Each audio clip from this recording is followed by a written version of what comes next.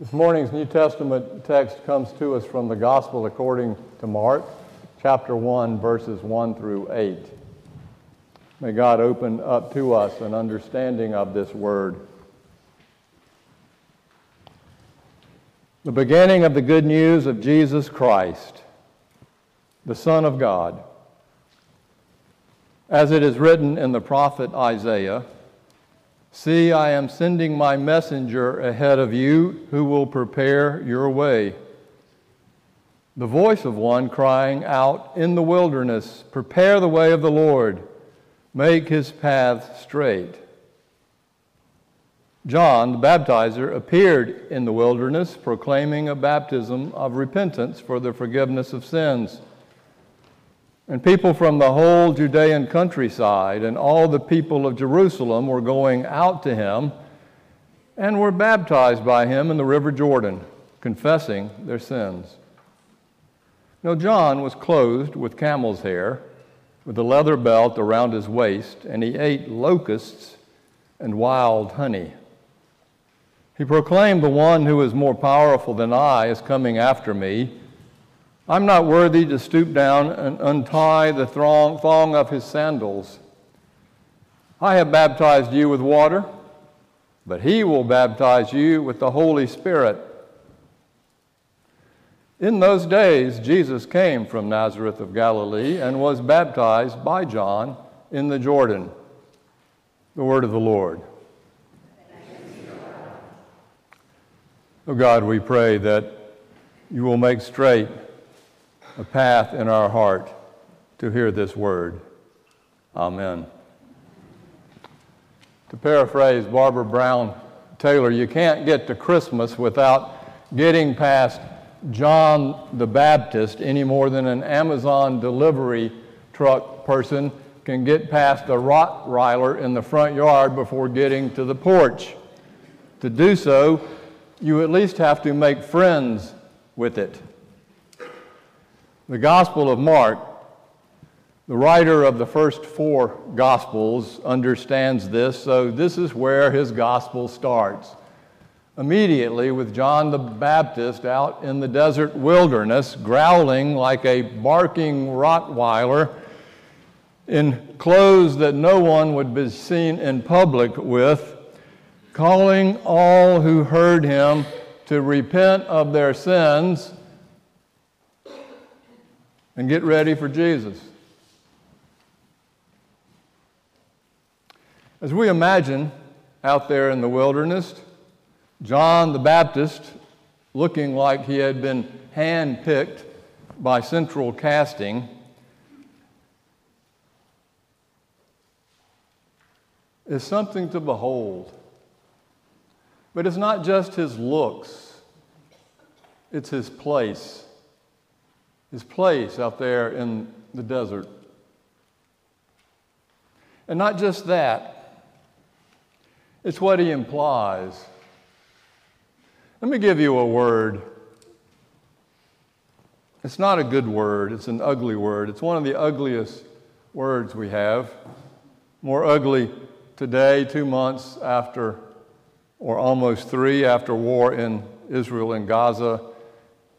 2 years after war in Ukraine, 10 years after war in Syria. The word I'm thinking about, is displaced.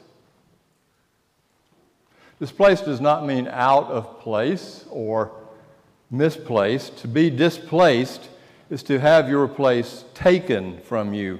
It means to be forced out of your home or your country by war or persecution or disaster, or a move you just don't want to have to make.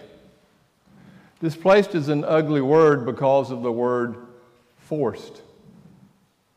It's not something one chooses to do unless it's the only choice you have to survive. To be displaced might be one of the most traumatic and tragic events we can face. To be displaced means to be thrown out before you are wiped out.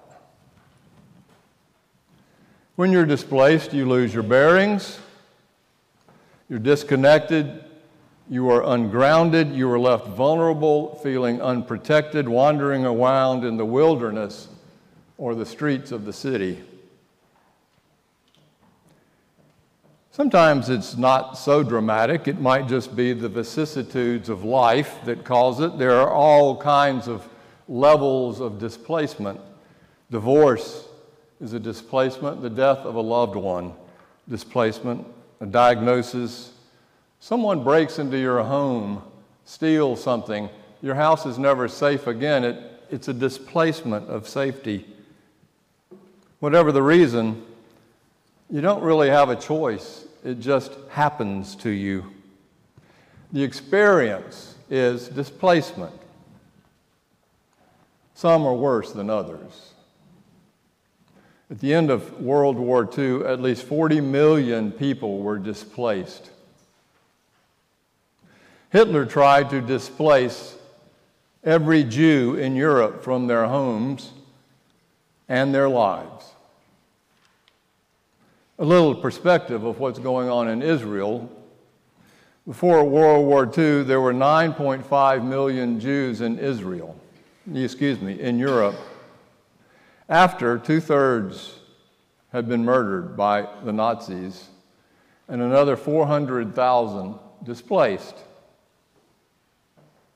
In 1948, because of the efforts of the Jewish lobby called DP, meaning displaced persons, 250,000 Jews were replaced in Israel. As they went, they also displaced the same number of Palestinians who were already living there. Since 1918, almost 4 million Jews have migrated to Israel. It's called the Aliyah, the going up, the ascent. 4 million. And what we are facing today comes partly from the violence of displacing the people who already live there from those who had been displaced in another land, which seems to indicate that every displacement only leads to another displacement. It's a continuing circle of displacement. And those displaced in Gaza, will they just walk away from this? This is why it's such a nasty word. But it's all over the Bible. According to Mark and the other disciples, I'm starting to see how Jesus lived his whole life in solidarity with the displaced. While he was one of us, fully human, he started and ended with God. He ate and slept and loved and healed and danced and laughed and cried and grieved, but he did so as an outsider sent from God into the world, knowing that hopefully he would return to God. As Jesus said, as foxes have holes and sparrows have nests, but the Son of God has no place to lay his head. The other Gospels know it too. They point to it. Luke talks about Mary and Joseph being forced out of their town of Nazareth because they have to go down to Bethlehem and pay the taxes. But also, there's an implication that because of her birth, there's some question about how it all came to happen. There's no room in the end when they get there. They find a manger, feeding stall for the livestock, Jesus' crib, and the first people who discover them there are the shepherds whose whole life was a wandering displacement. In Matthew's gospel, it's the same. Mary and Joseph and baby are forced to become refugees and be displaced to Egypt because the wise man told King Herod that a son had been born who would be king of the Jews, and Herod, so paranoid about it, decided he was going to kill every child under 2 years old to make sure that he does away with this possible interloper for Herod's crown, which is why the Holy Family had to flee. Displaced. And John the Baptist, displaced from some period 500 years earlier, looking like someone from central casting playing the part of a prophet, or especially Isaiah, that gets beamed up into the wilderness in Jesus' day. And what he's out there saying is what Isaiah said too, from Isaiah 40, who said to those people from Jerusalem who had been displaced when the Babylonian army came in and burned the temple and the city of Jerusalem down, and they were sent, those not killed, they were sent as slaves into Babylon. It is from Isaiah that John the Baptist reads, God is sending them a messenger who will prepare the way, a voice crying out in the wilderness, prepare the way of the Lord, make straight in the desert a highway for our God. Isaiah first, then John the Baptist, and then the way God prepares that highway is by the sending and coming of Jesus Christ. God makes it smooth, levels the ground, knocks down all the barriers so that the way will be cleared between God and us. And it starts in the wilderness. Next thing John knows, he's out there preaching all this, and whoa, people start coming. They start coming, Mark says, from the whole Judean countryside. That's a huge space. And Mark even says that all the people in Jerusalem even came out to John the Baptist to be baptized him for repentance and forgiveness of sins. It's a 15-mile walk from Jerusalem down to where John the Baptist was on the other side of the wilderness, and they're all out there. And why would they be out there in the wilderness if they did not know how displaced they were? And they were. They had been displaced from God by the religiosity that had grown up in the particular temple sect at that time. The priests were righteous priests, and they were pure priests, and they maintained the purity of the law. And some people were accepted into the temple, and some were not, depending on gender and depending on wealth and depending on purity. And the priest kept all that going. They determined who was in and who was out, and those who were out, they're displaced. They don't have a seat. Women didn't have a seat. Poor people didn't have a seat. They couldn't buy the offering for the sacrifice. Do you know, it wasn't too long ago that Scottish preachers used to go around to all the people in the congregation and sit down with them before communion and interrogate them about their lives, and if the preacher didn't feel like they'd lived up to it, he would not give them a token for communion. It's called fencing the table. Do you think Jesus wants us to fence the table or the temple? Why else were those people out there in the wilderness? Because they were so displaced they had nowhere else to go, and they were just simply looking for a seat, a place at the table of God. And the Gospels say that Jesus comes into the middle of that to proclaim the good news, to help them and us understand that we are God's people, God's children born in the image of God, and that as a child of God, we always have a seat at God's table. This is good news for those displaced, but it isn't so good news for those who think they are in their place, because they don't like to ride in the bus with those who aren't in their place. And if they have to ride with them, they tell them they got to sit in the back. The first sermon that Jesus preached in Luke, to the displaced. He gets up in his home temple. They're all so proud of my boy. Jesus, our boy. He's our boy. Look how good he is. And they're all so proud of him, and he gets up and starts talking to them. Spirit of the Lord is upon me, and because he has anointed me to bring good news to the poor, he has sent me to proclaim release to the captives and recovery of the sight to the blind, to let the oppressed go free, to proclaim the year of the Lord's favor. And they were like, yeah, baby, this is great. This is our Jesus. But then he goes to meddling, because he goes to tell them that, you know what? God sent God's favor through the prophet to the widow in Sidon. Well, she wasn't one of them. She was in Sidon. She wasn't in Israel. And God sent his prophet to Naaman in Syria. Syria, those are our biggest enemies. But not to the people of Israel, Jesus said.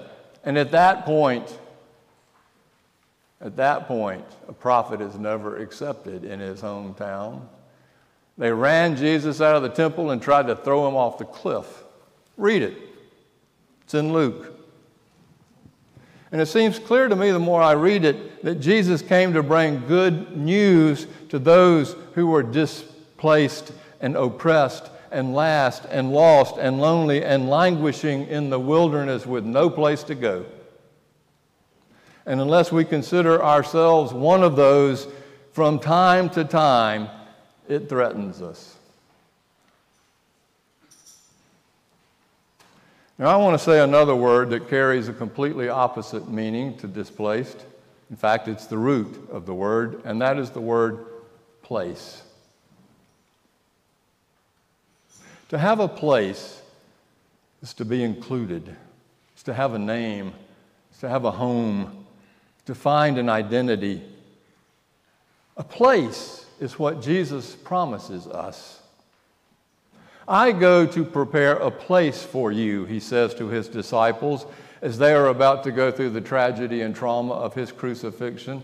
I go to prepare a place for you, a shelter in God's home, a place at the table, a place where nothing in this world can ever force us to be thrown out or displaced from. And I think, as I think about my own life and those I know and talk to, it's just this place that we most hunger and thirst for, that motivates everything we are doing in life. John the Baptist knows this place. John the Baptist knows it. He's out there wandering around in the wilderness. He's a refugee from life. And immigrants from all over the place are coming out to his place to find their place with him in their baptism of repentance and forgiveness, and to hear their name called by Jesus, who comes out there and stands with them too in his baptism and puts his hand on their head, every single one of them, saying, "You're a child of God. You have found your place with God in this world, Steve. Wherever you go, you are always in God's place." Do you know this place? John the Baptist knows it. Isaiah knows it. I know this place, Isaiah says. It's in the wilderness. So prepare the way of the Lord and make straight in the desert a highway. I know this place, he said, where every valley will be lifted up and every hill made low, and the rough ground will be made even and level. I know this place, he said, where the glory of the Lord will be revealed and all people shall see it together. Where God gives power to the faint and strengthens the powerless. When even youth who may faint and now grow weary don't keep up with the old who never fall exhausted. I know a place, says Isaiah, where they wait on the Lord and they renew their strength, and they will mount up with wings like eagles and shall run and not be weary, and shall walk and not faint. We have places like this all over the place. Tiny Homes is having an open house today at 2. 60 tiny homes. They're not that tiny, but they're tiny compared to what we live in. A nice place to sleep, a place to watch TV, a little cooking area for a kitchen, and a restroom. Each its own place, 60 of them, tiny homes. Look it up. That this church, people in this church, 2 women particularly, but this church has sponsored, and now is waiting on, as I've said before, bureaucracy in Brunswick to pass the occupancy law. There's places like this. Safe Harbor is a place. Manor House. Places like this all over here. You know this place, but it doesn't have to be here. The place could be in our hearts. And all it takes is a little sense of being moved, displaced, for us to find it. Now, I'm about to tell you a story that I can't tell you in the pulpit. I've got to displace myself.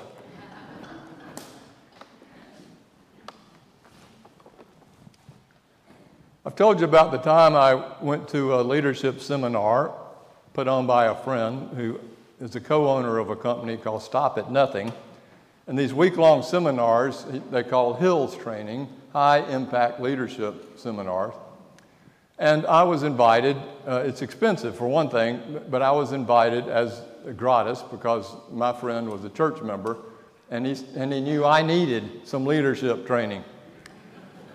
And so at this particular seminar, we were doing all kinds of stuff I didn't expect business leaders to do, and there were 5 other business leaders with me, all male at the time, big hits in corporations, at some of the major credit card companies, some of the major banks, a couple of big corporations otherwise, and me, the preacher. And one day we got up in the morning and we did some yoga, and then we did a little chakra work where we have 7 chakras according to Buddhist tradition, and we were humming according to the particular resonance of that chakra. We did for about an hour, and it was fascinating and amazing, by the way. Then we had lunch, and then we came back after letting our digestive system take its way, and then we came back and we were told to take our shoes off and to stand way apart from each other, and they're going to play African drum beat music, and we're going to dance to it until we stop. And you talk about feeling displaced, out of place. So close your eyes, and they start the music, and we're kind of, and then the more you get into the drum beat, the more you're connected to it, the wilder your dancing becomes. I was trying to draw on my shag. I actually won the fraternity shag contest at North Carolina, and I had only reason because I had a good partner, and I'm trying to draw, but shagging ain't gonna do it, folks. I had to like flail and move and dance, and I'm like into this. I'm going crazy. And the leaders were walking around watching this, and they said to me later they were a little worried about me breaking my back. But I'm dancing. Man, I'm into it. There ain't nothing like it, man. You're just into it. And the next thing you know, I am being transported to a whole new place. It is not a dream. It is a vision. I am as clear about this vision then as I am looking at you now. And I find myself down at the bottom of a hole, and it's probably 20 feet high and maybe 15 feet in diameter, and I'm there, and it's perfectly flat. It's all earth, and the sides are like this giant post hole digger came down and took out a hole perfectly round, and I'm down at the bottom of it, and I'm thinking, what am I doing here? And I'm still dancing, but I'm in this place, and I look up into the top, and I see that it's dusk. It's like right before nightfall. It's beautiful purple. And I look up there thinking, I might not ever get out of here. And as I'm thinking that, all of a sudden, shoo, out of the sky comes a ladder, falls right at my feet, and it's exactly as tall as the hole. It goes right up to the edge of the ground, and there it is, and I know, oh, I get this. This is Jacob's ladder. Okay, I'm a preacher. I get this. So this is God saying, climb up the ladder, Steve. Or maybe I'm supposed to see angels come down, but no angels came, so I figured I'm going to climb. I got the first step, then I took the second step, and I got scared. I didn't know if I was scared because I didn't really want to be free from that place I was in, or whether I just was getting a little higher than I like. But as I'm standing there, all of a sudden, shoo, comes an escalator right beside me, as if God is saying, okay, you don't want to climb? Then just one step over, and the escalator will take you up. But you're getting out of this hole. Now, I was in a hole because I was, 12 years into my ministry, or 10 years into my ministry at Riverside, and I'd kind of lost some energy. I'd kind of lost my place. I didn't really know where I was supposed to go, if I was supposed to stay there. You know that place, that sort of vocational crisis. So all I know now is, okay, I need to get up out of this. So I just said, okay, I'll climb the ladder. So I climbed up to the ladder, and as I got right to the edge, I looked back up into the sky, and pow! You know the eye of God on top of your dollar bill, on top of the pyramid? That's what it was, just pow, the eye of God in the midst of the darkness, just that quick. But clearly, okay, wow, this is serious. So I stepped off the ladder on the ground, and I don't touch the ground, because the next thing I know, my arms are out, and the wind starts blowing and lifts me up off the ladder, and I am now flying. Seriously. It's not like a flying dream where you have them, because they're always kind of, it's going to crash any second. No, there wasn't any danger. I am flying. I promise you, nobody was smoking anything, no gummies, nothing. I'm flying, and I start getting into the currents, and I'm dancing, and I'm like doing all this stuff, and I'm soaring up, and I'm going there. At least, I'm an eagle. I am an eagle. I know, and I can see down on the earth when I go as high as I can go and look down on it, and I'm catching the currents, and I think I did that for probably 30 or 45 minutes, moving to the beat. And after it was through, I was exhausted. But I knew that I had found a new place. It was the grace of God telling me that I am not locked anywhere, not in a hole or any other place, that by the power of God's wind and love, we can be lifted up out of it. I got that message. You know that place? Isaiah knows it. Isaiah says in Isaiah 40, we will be lifted up on eagle's wings. And he's saying it to those in Babylon waiting to come home.